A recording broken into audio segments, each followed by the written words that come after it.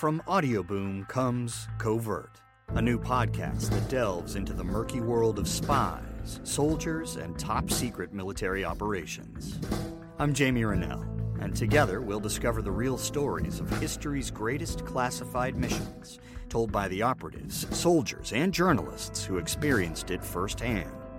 Follow Covert on Spotify, or subscribe now on Apple Podcasts, Stitcher, or wherever you find your favorite shows.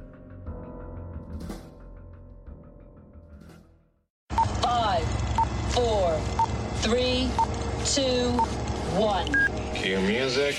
This is Movies First with Alex First and Chris Coleman. You know, it's very rare indeed that we do something here on Movies First that could almost describe my state of mind virtually every time that I speak to Alex First. Today's movie is called The Beguiled. Alex, has someone sneakily made a biopic about me while I wasn't paying attention? Yeah, this is all about you. I like that. We should be concentrating. You're somebody who's an intriguing individual at the best of times, and if I can tie you up in knots, it's my pleasure to do so. Having said that, do you like chick flicks or chick flick type material? Now, that is a loaded question, Alex. It is a loaded question. Some of them are very, very good and most enjoyable. Some of them I would rather watch someone scrape their fingernails down a blackboard a la Roy Scheider in Jaws. Now, okay, so what have you really enjoyed that you would term a chick flick? Because I can immediately point to several of them, but give me one. Let's go with Love Actually. Yep. What about Pretty Woman? Pretty Woman, I enjoyed Pretty Woman. I don't know if I'd actually call it a chick flick. I think it actually managed to transcend the genre. Yeah, probably did. I that's one of my favourite movies. And When Harry Met Sally, which is not just a chick flick, that's true too. So anyway, the reason I'm mentioning this is because I reckon this is a chick flick. It was done actually in 1971, and we've waited, for a remake. It's directed by Sofia Coppola. Did you see The Virgin Suicides? Yeah, that was a really weird film. It was, but again, it really announced her to the world. And a name like Coppola, she's made some very, very good. She did The Bling Ring and movies like that. Some people have appreciated a bit of her work more than others, but she's not afraid of pushing the envelope, and that's what I really love about her.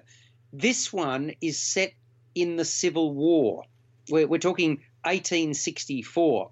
And the action takes place in and around a Southern girls' boarding school in Virginia. And there's this wounded Union soldier that they come across. They're on the other side. And basically he takes refuge. So he takes refuge in this school run by two women, one played by Nicole Kidman. She's the headmistress. And her 2IC is Kirsten Dunst.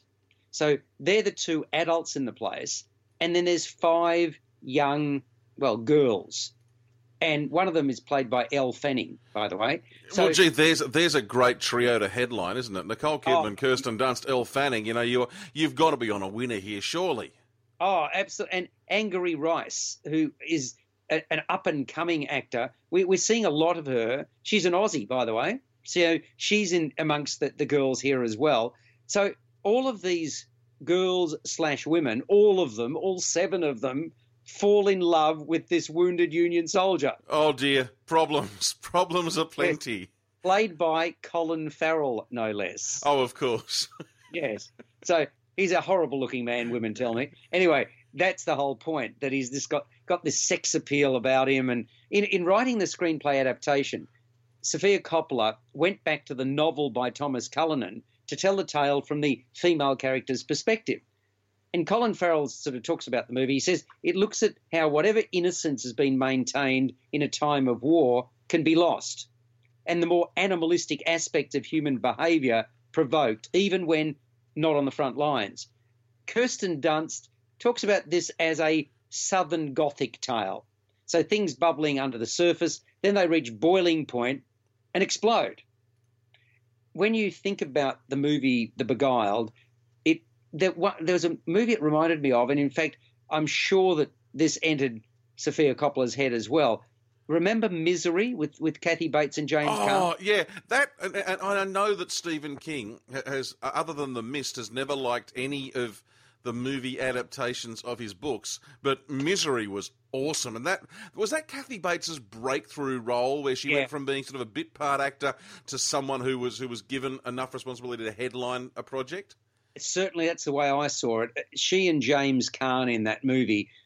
Look, the commonality here is that in both these films, The Beguiled and Misery, the man is a guest/prisoner. So there's the link. What a matchup! And what a team, Mike. Metro PCS and the iPhone SE for $0 on a network that covers 99% of people in the U.S. Oh, impressive. Play with the best. Switch to Metro PCS and get a 32-gig iPhone SE for $0. Metro PCS.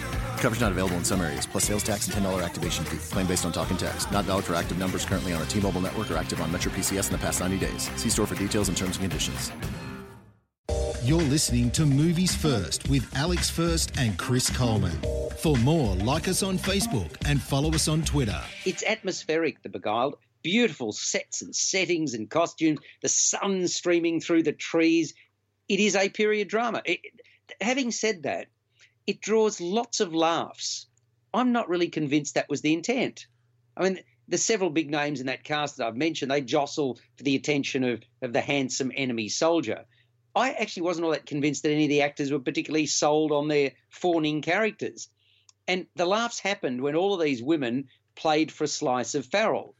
So smouldering good looks aside, I really struggled with his persona switching from bewitching to dastardly and back again. It was almost like a caricature or a cartoon to me.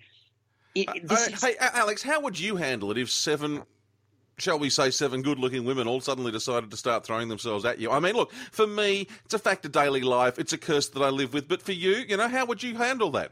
Yeah, look, I'd turn to you, the past master, and get tips from you. I would say, Christopher, all your life, women have been pawing at you. How do you handle the adulation?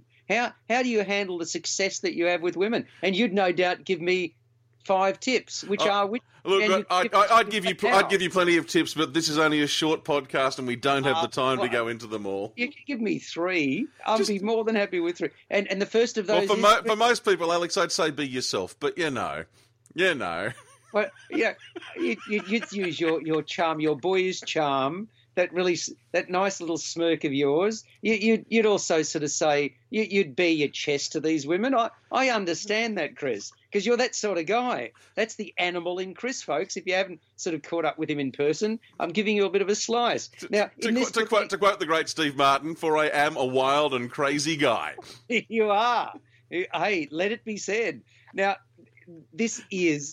I know this is not politically correct. That's the reason I'm calling this a chick flick, because it is. I mean, the ladies in the audience I saw it with, they relished what was being dished up. There was no shortage of merriment and mirth amongst them. I didn't notice a lot of laughs amongst the men, I might say, but there we go. It's heavy on melodrama. There is an audience for this kind of material, let's be honest, but I reckon if you dig into the plot, you'll readily find holes. I'll give you one of those.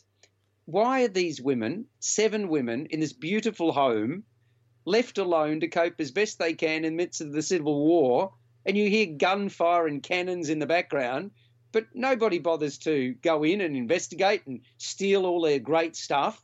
They just do their own thing, right? 3 years into the Civil War.